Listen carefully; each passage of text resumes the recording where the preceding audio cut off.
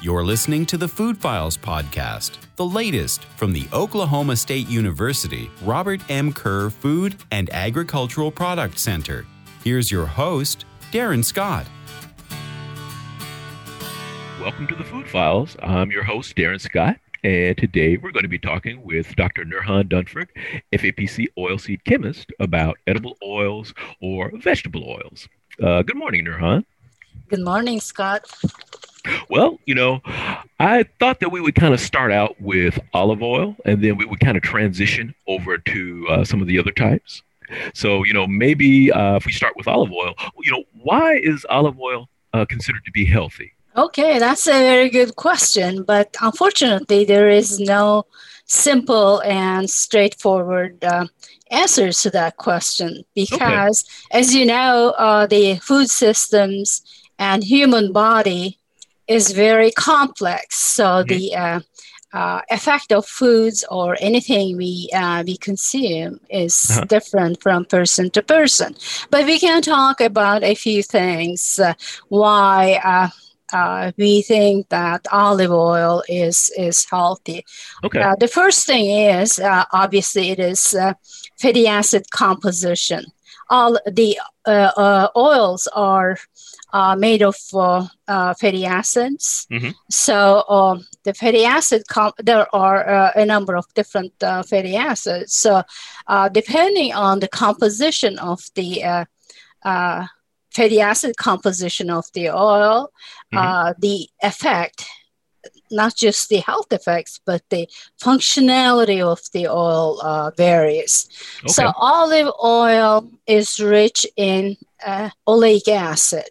That's the fatty acid. So actually the name comes from the olive name comes from the oleic acid because the oil is rich in oleic acid. So oleic acid is an unsaturated fatty acid. Although the unsaturated fatty acids are good for health, they are not oxidatively stable. So when the number of unsaturation on the fatty acid goes up, its stability goes down. So oleic acid is a monounsaturated, so there's only one unsaturation or the double bond on the compound. So that makes the oil more stable than the other oils if the oil is rich in oleic acid. So there isn't a lot of polyunsaturated fatty acid. So it is stable. That is good for health because if oil gets oxidated, then the oxidation products could be very, very harmful for human health. So that's one of the reasons. The other reason, oils, especially olive oil, is rich in some of the minor compounds like tocopherols, vitamin E, for example. And then there are some phenolic compounds in the oil. Those actually add to the health benefits of olive oil. Talking about olive oil, I hear a lot about virgin olive oil. And I guess there are different categories of virgin olive oil. And I was wondering if you could kind of just give a brief description of the different categories. Yes. Actually, there are no standards by the governments or regulation, but there is a council, International Olive Council. And this council categorizes the olive oil based on its properties. There are two groups of properties. One is the chemical quality, and then the second one is sensory. So for chemical quality or the composition, chemical composition, Olive Council looks at several parameters, but the most important is the acidity of the oil, and then the amount of oxidation products present in the oil. So if you look at the olive oil International Olive Council categories, there are several of those: extra virgin, virgin, ordinary virgin oil, or refined oil. Those are again based on the properties or the standards set by the council. Let's look at the extra virgin oil. Obviously, that is the highest quality olive oil. And if you look at the chemical composition, the acidity should be 0.8, less than 0.8%. And then the oxidation products should be less than, we measure that by a parameter called peroxide value. Should be less than 2. On the sensory properties, so just attaining the chemical quality is not sufficient. To be in this category, the product has to also meet the requirements of the sensory quality. So there are two groups of sensory parameters. One obviously is the positive attributes, and the other one is what they call it defects. So what is called defects, if the oil is musty, muddy, vinegary, or rancid, heated notes, those are called defects. But there are other parameters like fruity or pungent, bitter. You might think that those are also could be considered defects, but actually the council, or for the olive oil, those three: fruity, bitterness, and pungency, are positive attributes. So you don't count those towards the defect.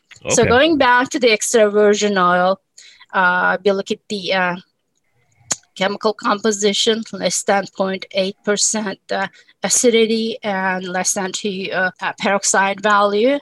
On the defect side, the sensory, it should be 0, no defects whatsoever. But if you go to the next level of purity, that is the virgin oil, the acidity could go up to 2%. And then the defects could be 2.5. And then as you go down the list, obviously the quality drops, and then so more defects are allowed. Okay, that's what I was going to ask. Well, after the virgin olive oil, are there any more categories after that? Yes, the Lampante oil, for example, the acidity is quite high, 3.3%. And then there could be up to or more than 6 defects. Those are acceptable. But we have to keep in mind that those oils are not designed or intended for direct consumption. They have to be refined before consumption. Actually, there's another category. It's called refined oil. So the Lampante or ordinary virgin oil, those are intended for those refining purposes. Okay. All right. So we wouldn't necessarily find Lampante on the grocery store shelf. I haven't seen any. That depends on the regulations in each country. Some countries would allow it on the store shelves, in Europe especially. But I don't think in US it is allowed. So, but anyway, even if you see those on the shelves, you should be careful. You shouldn't consume it in the food applications, I should say. Yeah. Is olive oil good for frying? You know, I've heard different people say different things, that yes, you should or you shouldn't. What's your opinion? Well, that depends on the quality again, which category is that oil is. Personally, I wouldn't use the extra virgin oil for frying, because I mean, it's obvious that the frying exposes the oil to very high temperatures. Mm-hmm. And in the even in the extra oil, there's some acidity, and also there are some compounds that accelerates the oxidation. So the extra virgin oil is not designed for high temperature applications. Uh-huh. I would suggest or recommend that extra virgin or virgin oils should be used in cold applications, salad dressings or bread dips, and so on. Okay. But I would use refined olive oil for frying application because that is designed for cooking and high temperature applications. Well, that kind of leads me to my next question. What properties make an oil sort of ideal for frying? Again, the stability, since the frying application is a high temperature application, exposes the oil high temperatures. So the fatty acid composition or the stability, oxidative stability or thermal stability of the oil is very important. Both this oxidative and the thermal stability are correlated with the fatty acid composition again. So we keep talking about saturated versus unsaturated fatty acids in the oils. Unsaturated fatty acids are not very stable. So if an oil is highly unsaturated, especially if there are a lot of polyunsaturated fatty acid, that oil would not be a good option for frying. All right. And also the other parameter is the smoke point. Some oils have higher smoke point. They will be better options for frying applications. Okay, I have noticed that if I've tried to maybe use olive oil, and I know that I shouldn't, but I have tried to use olive oil before, extra virgin olive oil for just sauteing, and depending upon the temperature of the frying pan, I have noticed that yes, definitely olive oil can smoke at a much lower temperature than something like, say, for example, soybean oil. I have to kind of notice that. Actually, the other thing we need to consider is what kind of application. That's a good example you gave. The example using the oil at home. For special applications. For food industry, for example, if you are going to use or choose an oil for frying, you want a light colored blend, not very strong flavors, and high stability oil. But at home, if you are using that for cooking, preparing food for yourself, those parameters more flexible, right? Right. You might want some olive flavor in your food. Well, you have to admit, I'm not particularly discerning, so I probably would not be the best person to say, well, maybe we shouldn't do this because, again, I'm just not that discerning. What are some characteristics that let us know that an oil is spent or that, we should stop using it from, say, for example, frying? The first thing, the visual thing, is the color. If oil is oxidized, it will have a very dark color. Okay. That one thing. And then the other thing is the smell. Right, you get this burned smell, high acidity. Okay. Those are some of the parameters we need to look at. Well, since olive oil is not necessarily good for frying, let's kind of talk about some vegetable oils or edible oils that might be more appropriate for frying. What about peanut oil? I've heard about that one quite a bit. That's good for frying applications because we talked about the smoke point. The smoke point of peanut oil is quite high. So again, we talked about the flavor as well, right? Right. If you want some peanut flavor in the final product, that would be good. If you want a bland oil, peanut wouldn't be the best choice. Okay. Before we start discussing these oils, I should mention that today, most of these oils are modified for their or their fatty acid compositions are modified. So we were talking about the saturated versus unsaturated fatty acids. So today, for example, the conventional soybean oil is highly unsaturated and it's not very stable. Okay. But today there are modified soybean oil. Fatty acid composition is modified, so they are quite stable. You can find soybean oil with over 70% oleic acid, even higher than the olive oil. Oh, wow. Yes, so I'm very reluctant to compare these oils by name, because we have to know the properties of those oil, if they are modified or not. But let's talk about the conventional ones. Sure. The peanut, as I said, that's high oil, have some saturated fat in there, significant amount of saturated fatty acid. Because of that, it has a high smoke point. Soybean, again, conventional soybean is not very stable because it has linolenic acid, which is a polyunsaturated fatty acid. Actually, that fatty acid is essential fatty acid, good for health, because our body cannot produce it. But if you are going to use that for frying or cooking, that causes problems. Canola, for example, naturally it is rich in oleic acid. And because of that, it is a stable oil. Corn oil. Actually, it's extracted from the germ of the corn. It's pretty stable. And also it has these minor compounds that are healthy for you.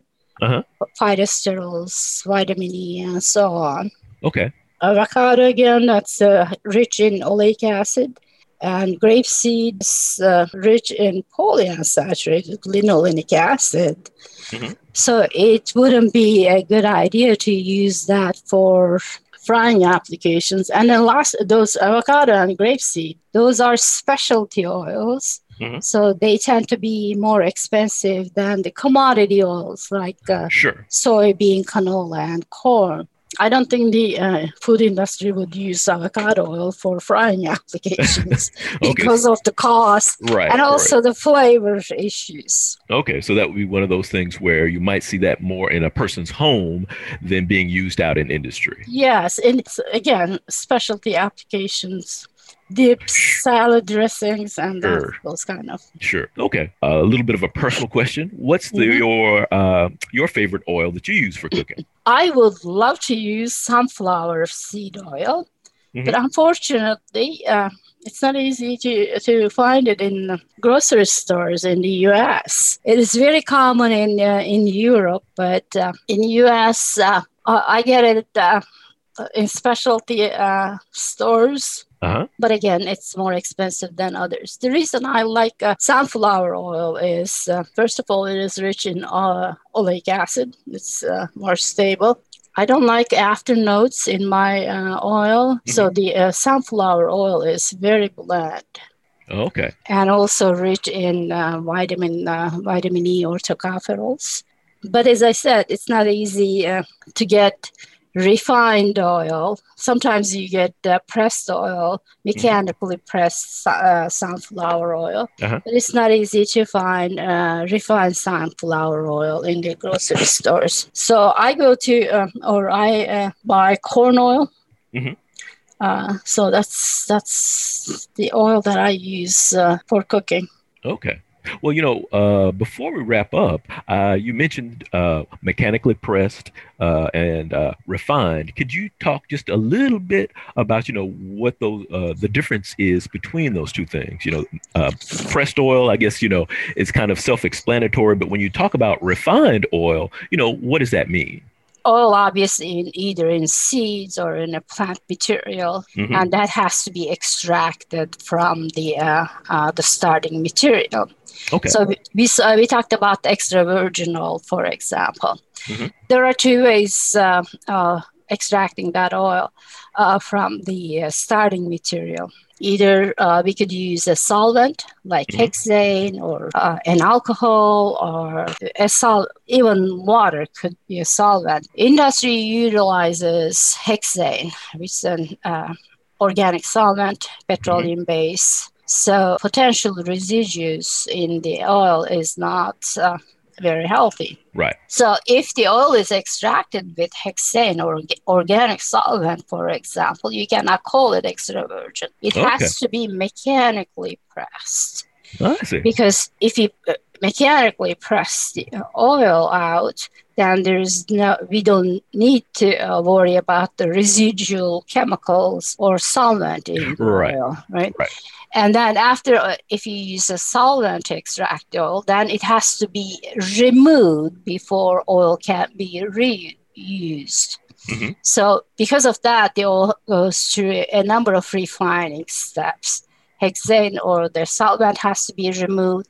And then in the crude oil, especially if you use a solvent to extract the oil, that solvent is going to extract undesirable components from the starting material too. So they end up in the oil. They have to be removed before we get the oil to an edible quality. I see. Because of that, the virgin and extra virgin olive oils are pressed oils. Mm-hmm. Avocado is usually pressed too, but there could be, if they are designed for refining, mm-hmm. a solvent can be used. Well, before we wrap up, is there anything else that you'd like to add? Actually, this is a very complex, the old food matrices, I guess, very complex. So especially for the olive oil, mm-hmm. FAPC, Food and Ag Product Center, has a number of fact sheets. Oh, yeah. And we have one on olive oil, how you purchase olive oil when you go to the grocery store. So if you do, as the listeners, go to the OSU or the FAPC website and search for fact sheets number 230, or just simply type in olive oil. Uh-huh. They will get that. So most of these things that we try to cover in this podcast mm-hmm. is actually explained in that fact sheet in more detail. Okay, excellent. All right. Well, thanks for coming on today, Nurhan. Oh, thank you for having me. I'd like to thank the listeners for tuning into this episode of the Food Files. I'd also like to thank AgCom for the production of this podcast. For additional food industry information, please make sure to visit our website at food.okstate.edu. Until next time.